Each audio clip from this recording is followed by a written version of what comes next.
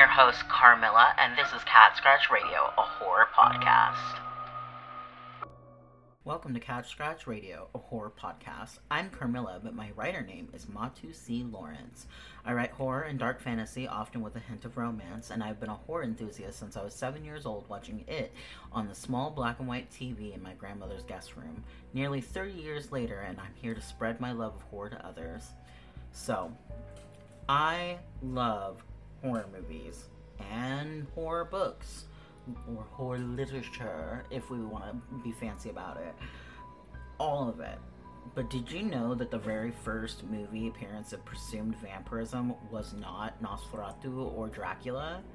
It was actually, in 1896, The Haunted Castle, also known as The House of the Devil, which also happens to be known as the first horror film. The film director George Méliès meant this 3-minute silent film that you can watch for free on YouTube to be whimsical and fun, but it became the very first film to present horror elements that are supernatural, like ghosts, vampires, witches, spooky skeletons, and smoldering cauldrons. With Halloween just around the corner, I think The Haunted Castle is the perfect haunted house film, even if comically so. I watched it and I adored every second of it. It was very much like a horror version of Benny Hill, and I absolutely thought that that was hilarious, and it would have been so interesting to see what they would have done if they had had access to like voice recording and music and stuff like that instead of silent film. Though horror movies have changed through the ages, and in the early 1900s, we saw an insurgence of horror films in the silent era, most notably Nosferatu. Vampires have been popular in media for a really long time, so you have Carmilla, my namesake, a novel about a lesbian vampire that was released in 1872, and then you have Bram Stoker's Dracula from 1897, just a year after the release of The Haunted Castle. Other movies like The Werewolf and Jekyll and Mr. Hyde came out in the early 1900s and have been lost to time, as well as many others. We've lost a lot of silent films over the years, which is kind of upsetty spaghetti. Could you imagine if we could find those, and have that piece of history again? I guess I can only wish. But this is just the start of one of the most consistent genres of film that has ever, taken this journey, right? Horror, from its beginnings of vampires and Frankenstein and the like, has taken this journey from book to silent film to talkies, or speaksies. Is that what they call them? Speaksies, talkies. What is wrong with me? Talkies are a type of chip. And, you know, what hasn't changed, though? Some of the best topics, types of horror, and tropes in horror that I absolutely adore. The first one being ghost stories. Honestly, ghost stories are my favorite. They're number one on the top of my list. And there's just something about ghost stories, haunted houses, poltergeists, and hunting and defeating ghosts that really fascinates many of us, not just myself. And maybe it's the explanation of the opening cabinets or the unexplained sound, or maybe it's the idea of some kind of afterlife that draws us into this. When I was little, I want to say I was about 10 years old, my first experience with something that I felt was supernatural, though I to this day don't believe in ghosts, I'm a huge skeptic anyway, is that I was standing in front of a cemetery. My friends and I had just biked there, and we're looking out at the cemetery, and I see somebody standing at one of the graves, and my friends go, "There's nobody there," because I'm like, "Do you guys see that guy?" And they're like, "There's nobody there, nobody there."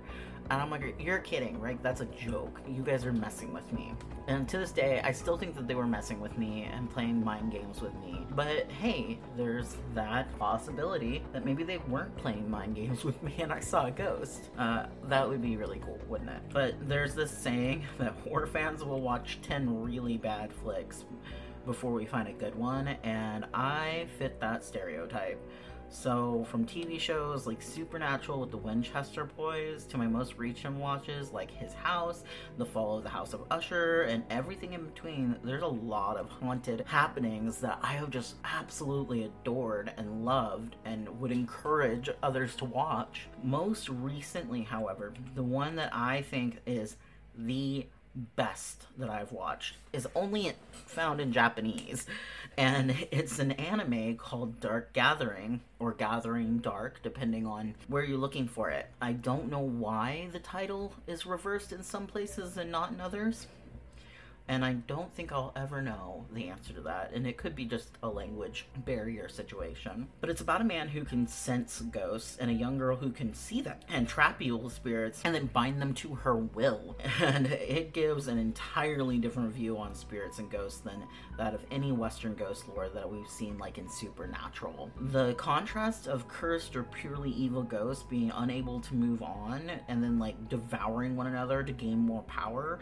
makes Gathering Dark one of the most unique like ghost stories I've ever watched. And there are a lot of layers to Gathering Dark, but the portrayal of evil spirits being trapped inside of stuffed animals and other dolls is by far my favorite aspect of the show. The first season is available in the US on High Dive if anyone wants to learn more, or you can watch the first 3 episodes on Shudder, because if you are a horror enthusiast like myself, I'm sure you have Shudder, the horror streaming service. But all these massive poltergeists and like villainous ghosts in the show just really caught my attention. I normally don't watch things that are in foreign language because I'm dyslexic, but I was sucked into this anime, like crazy sucked into it, and I would watch every season that there is that comes out of it. I really would. But as we're talking about raging poltergeists, one of the things that I really loved recently, The Fall of the House of Usher, they did an incredible job showcasing the raging poltergeist, because if you watch very carefully, you'll see, like, it's definitely something you need to pay attention to, but you'll see the poltergeist coming to him as he's telling his story and scaring the living Jesus out of him. And I think that the way that the pacing is done and the way that they portray each ghost, each poltergeist before their story of how they died comes about was really cool, because you're looking at all the injuries of the, because he's seeing them as they're like they looked when they died, and to me I was like, oh, graphic, but in a good way, right? Like it's the right amount of horror and gore, and did Edgar Allan Poe's stuff justice, honestly. But it was like, you see this flesh monster ghost scaring him, and then we get to learn slowly about how this happens to him.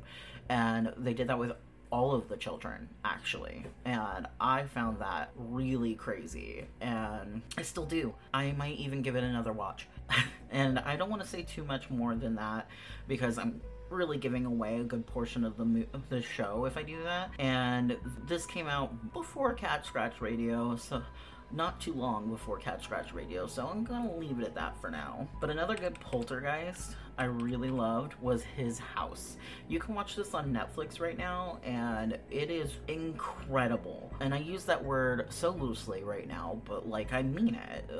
I picked some of my favorite examples for you guys, but it's another ghost movie that plays completely different on another culture and lore and mythology around the dead, witches, and ghosts. And His House is something like a poltergeist. So if you haven't seen it and you don't want spoilers, skip ahead for a few seconds, because it is really worth the watch. But if you have seen it, then you know that they were refugees at the beginning, escaping a war and coming to the UK to try and find asylum. The main characters are a man that steals a young girl to try and get onto the bus, and his wife. They have no children of their own, but he steals somebody else's daughter to get onto this bus so that they can get on the bus and leave, and they're not separated. And unfortunately, as they're crossing the river or the ocean, I believe it's the ocean, the child drowns. And it's sad. It's really sad. But it's that child that you see coming through the walls in his house.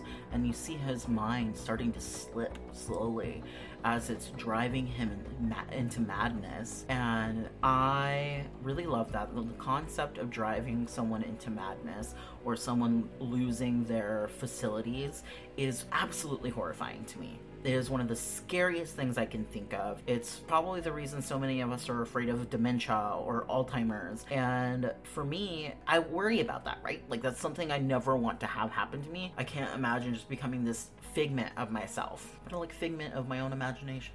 Poof. I think that watching him slip into madness is truly terrifying, because then as he's slipping into madness, so is his wife. And his wife has begun to think that this child was actually their daughter, and that she can trade her husband's soul to have her daughter back, even though she never had a daughter. She never had kids. And you watch her come to that knowledge that it's not their child over time. So like, you don't get that get-go that they stole a child and everything until later, and it kind of starts slowly revealing all that stuff. But that's not what makes the poltergeist good. It's not the jump scares, it's not that.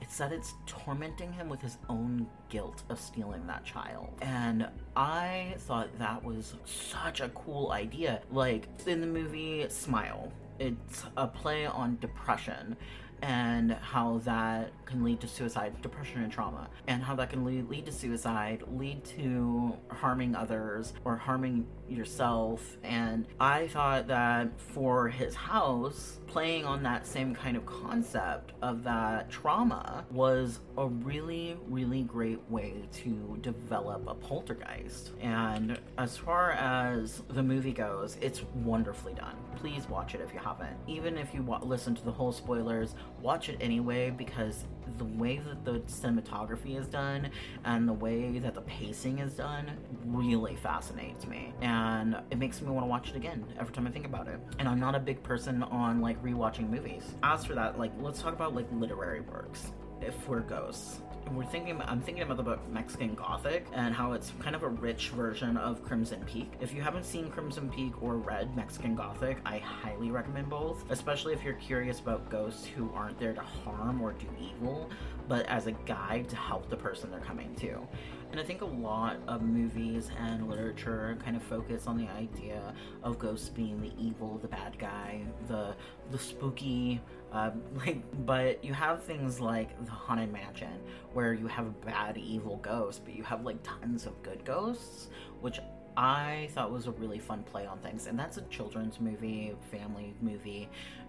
If you want to watch it with your kids, great idea. It's kind of goofy horror comedy, but when it comes to like Mexican Gothic, definitely an adult book. There are some scenes in there that are not appropriate for children, just the same as there are scenes in Crimson Peak that are definitely not appropriate for children, at least in my opinion. And so, saying that, as far as American ghosts go, those are the only ones that I can really think of that I've really fallen in love with. I'm falling more in love with these cultural aspects, these other communities and cultures that are bringing their ghost stories to life, and it's made me more fascinated with spirits in the Japanese culture. And like, for his house, which is from an African tribes culture, I want to know more, you know? And maybe it's because I feel like American ghosts are getting too into the role of, ooh, spoopy, and they're not really digging deeper. I want to see more. And that's probably why I find these other cultural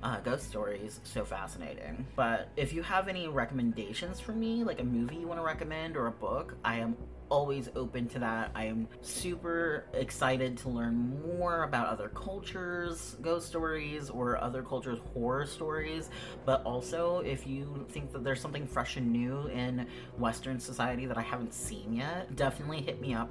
Let me know, because I want to see it. But so my second favorite topic is witches. And I'm pretty obsessed with the Salem witch trials, and so much so that I recently visited Salem, Massachusetts to go and see a lot of this stuff in person and like go to the museum and everything so that I could see like artifacts from the time period. And I also got to, you know, eat fish and chips on the coast and try birch beer for the first time and go to some witchy shops that make the witchy shops here in my hometown look timid. And while I could gush about my trip all day long, the point here is that I love witches in the media. While the portrayal in early works of witches was more like your cackling witch, the Wicked Witch of the West, and the impression has changed over the years from cartoonish green witches to ones that could be more terrifying or more relatable. And I think that for the more relatable ones, we have Wicca to associate that with, because I think that like things like Charmed are more Wicca based in their like ideology. And I don't know if you guys know this, but Wicca was invented by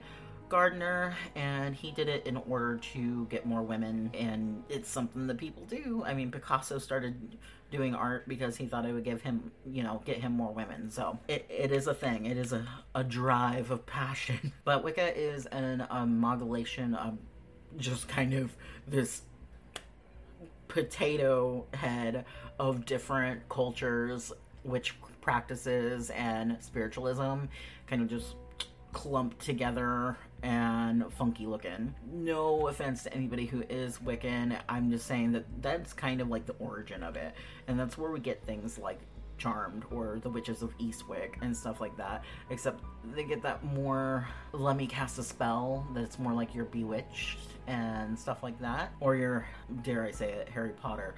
I'm not, the witches and wizards of Harry Potter don't do it for me. If they do it for you, huzzah, but I like my stuff to be a little bit darker. I like my stuff to be a little bit scarier. And in that thing, I can go back to his house, the film, because the witch in his house is terrifying. And if you pay really close attention to the story, it's not made of pure malice. I found the depiction of the witch to remind me of witches in native stories myself, especially the Navajo, having a completely different form that is televised with witches like Charmed are. Like, this witch isn't casting spells or leaned over a cauldron. He's a witch that's seeking justice in the form of torment. And essentially, again, spoiler, he's asking the main character to give his own life for the girl that he lost. And just dark, so dark, but in a really good way. The other ones that I would like to mention are like Don't Listen, which is a foreign film. I believe it's Swedish. It's your spooky evil witch. The movie is very much kind of like she's a poltergeist and she's tormenting the people that are in this house because she wants the house to be left alone, but also because she's just evil and wants to like harm people. And I found it was an okay movie. It wasn't great. I don't recommend it as something you just like absolutely have to watch. It's a movie, and it wasn't like a waste of my time. It was interesting, to say the least. The cinematography was interesting. I liked the way they played on the jump scares. One of the jump scares totally got me and caught me off guard. They did some decent work with that, but the Puritan, like, oh, this witch was conversing with the devil, I think is so overplayed, and I find it kind of boring, unless you do it in the way The Witch did. The Witch has that scale to it, where it's almost showing these witches who are speaking to the devil as the good guys, and it was worth all 2 hours of my time that I watched. Like, they spin the early accusations in Western society of witches down to the black goat representing speaking to the devil, everything, and it's such a good movie. But then you have other puritanical, like the Year of the Witching book. I really, really, really liked this book until the ending. And this one has like young, youthful witches rather than your crone witch. And nothing against the crone witch, obviously. But the book took puritanical religion and anti-witch rhetoric into a tailspin, giving literally any details beyond that is a spoiler.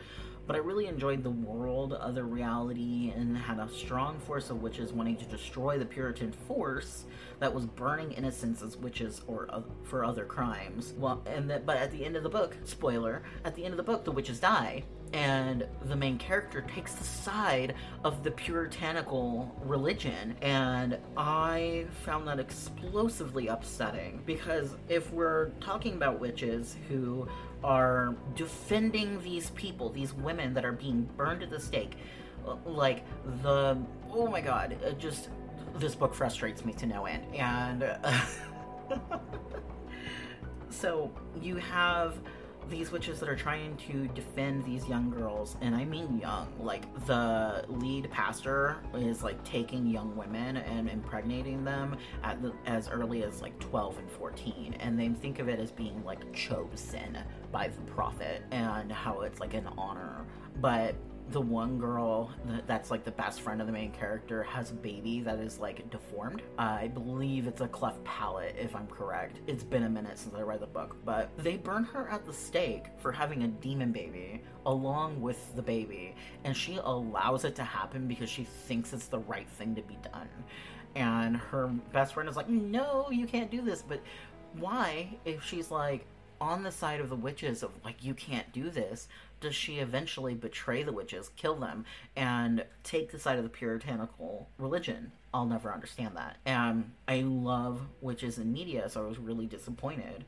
One that I wasn't disappointed in that's a literature book is actually a young adult book. It's called Cemetery Boys, and it focuses entirely on the Mexican culture and beliefs of the brujas and brujos, the Spanish word for witch. While a young trans boy fights to be accepted by his family as a brujo instead of a bruja, he also needs to solve the murder of a ghost that he's been stalked by, because he can see ghosts. It's a really fun book. I felt it was a little predictable at times, but I really loved getting to explore those other cultures. And I mean, that's the same thing as with ghosts, right? I want to see more. I want to see other cultures' ideas of witches. And I laugh because I've had somebody tell me that witchcraft and witches is a white person thing, when it really isn't, because we have historical evidence of witches in like Navajo culture, Mexican culture, Roma, and Russian, I think. And just the list goes on and on. Like, we have all these other cultures that have witches. It's not just like an American ideology, and it's not just a white person thing. It's burning them at the stake isn't even a white person thing, considering in 2014 a woman was burned at the stake in Saudi Arabia, and I think that it's still legal to do it there, which is unfortunate. But like, the list of witches in media can go on forever, right? Ultimately, I'll never stop loving things like Witches of Eastwick, Charmed, or Bewitched. They're not my favorite, but I do love them. I want to see more like the witch from His House, you know, that really has a purpose, has a drive, and is tormenting this person for that purpose. But I'd also love to see other cultures, just in general, that really challenge that Blair Witch narrative and are unique to society. Even if they're not unique to their culture, like they're unique to our culture, right? And I think we, as a Western society, need to be exposed to more. We really do. Next on my list is vampires. And I bet you knew this was coming. Because I did open up with a little bit about vampirism, right? And one of the most popular tropes and topics, and for good reason, is the vampire. Because we have the loved, handsome Prince Vlad from Dracula, or Spike from Buffy, with the allure of immortality and basking in privileged life, as many vampires do. But not so much Spike. Spike, in this instance, he's got his own strange charm. And I particularly, in my own personal preference, don't care for Angel. You'll have to fight me on it. I do love Buffy the Vampire Slayer, though. I think it's amazing. I love Bram Stoker's Dracula. There are dozens upon dozens of films with vampires in them, dozens upon dozens of books.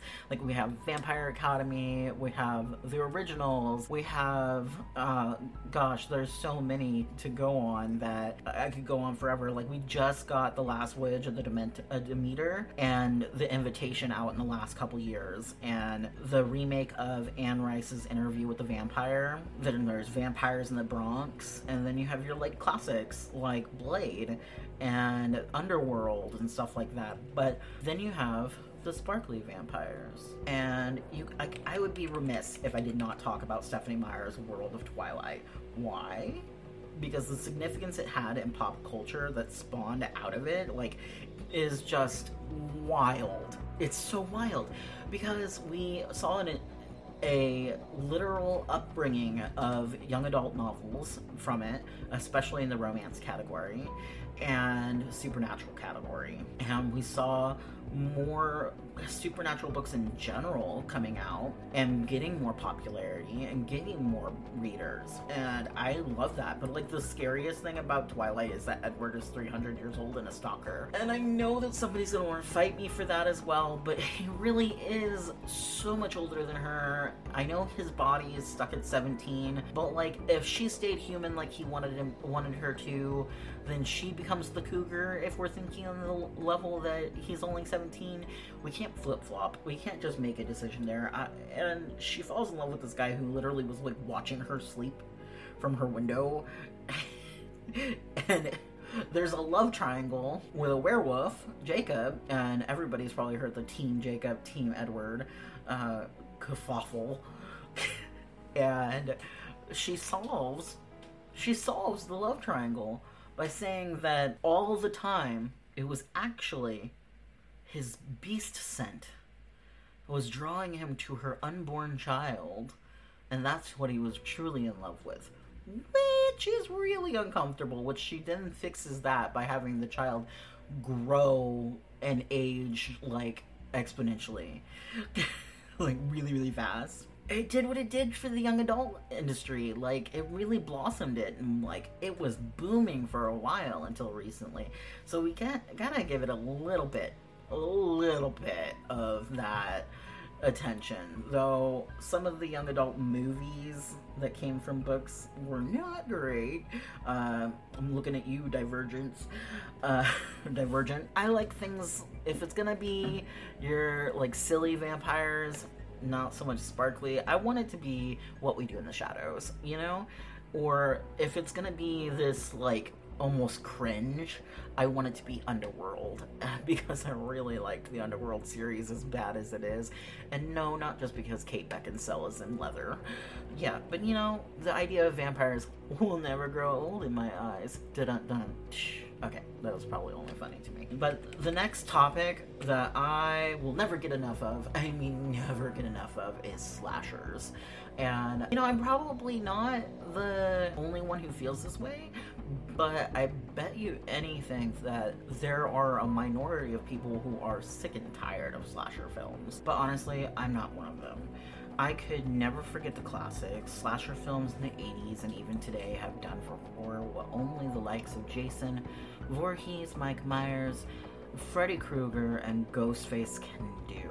And I don't mind that they keep making Scream movies. I'll watch all of them. I remember the first time I ever watched the Halloween series, though, because I was only 14 years old, and it was the first time I ever smoked pot.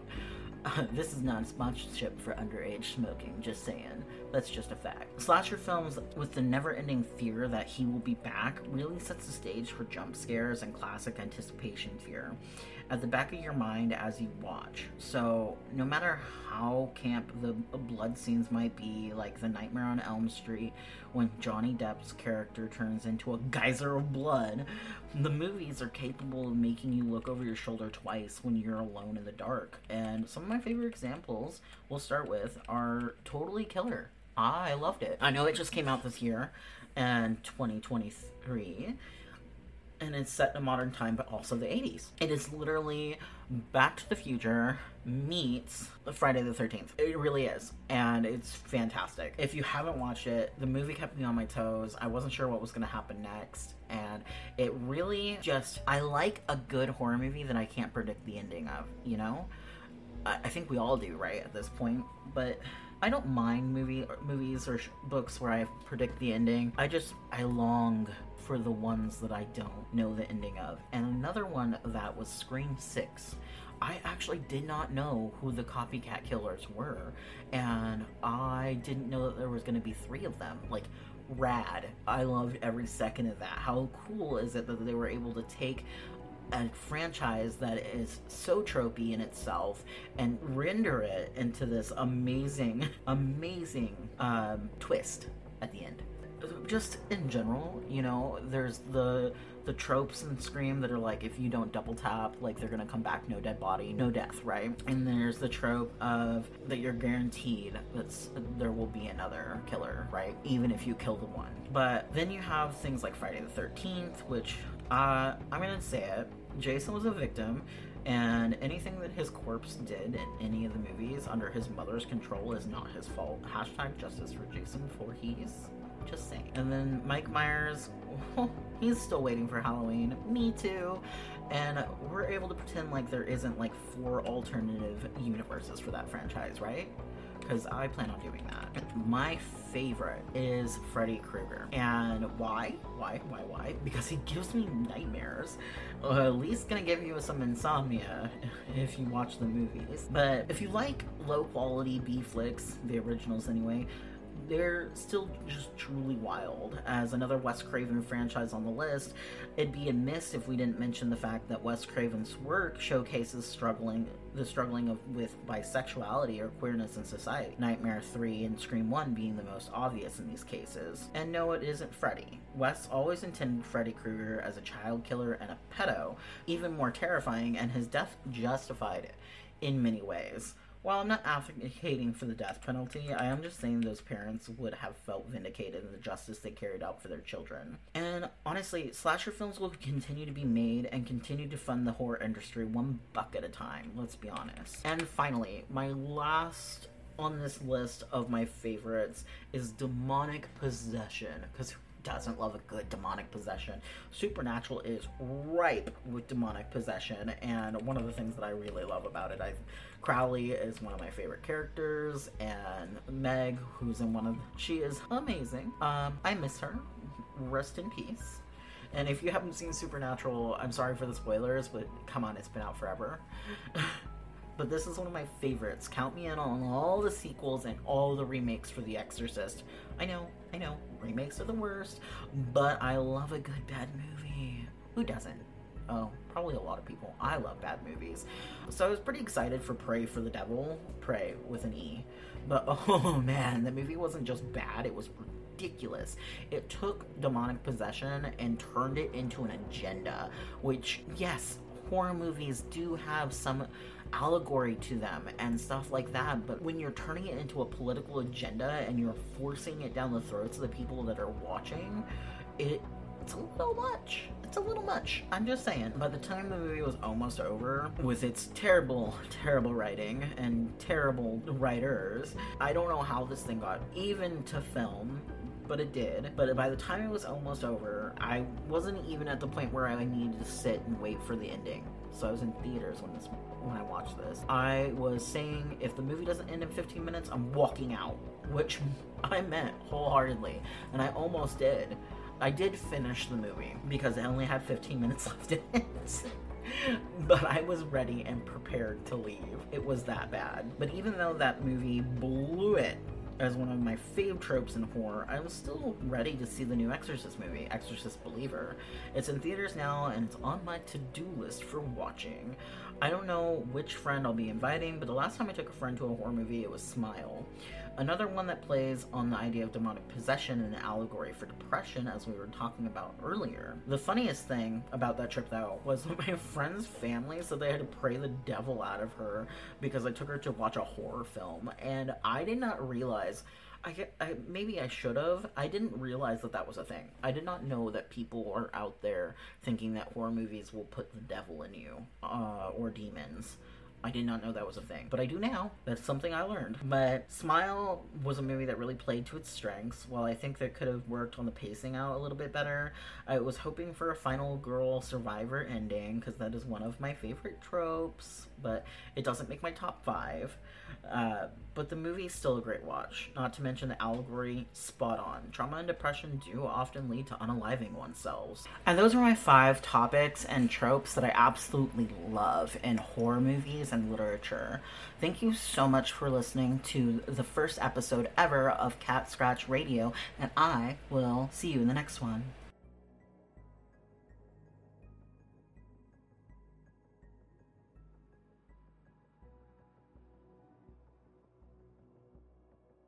You've been listening to Cat Scratch Radio, a horror podcast with your host, Carmilla Mayes, also known as Matu C. Lawrence. If you want to find me on social media, just look up MX Carmilla.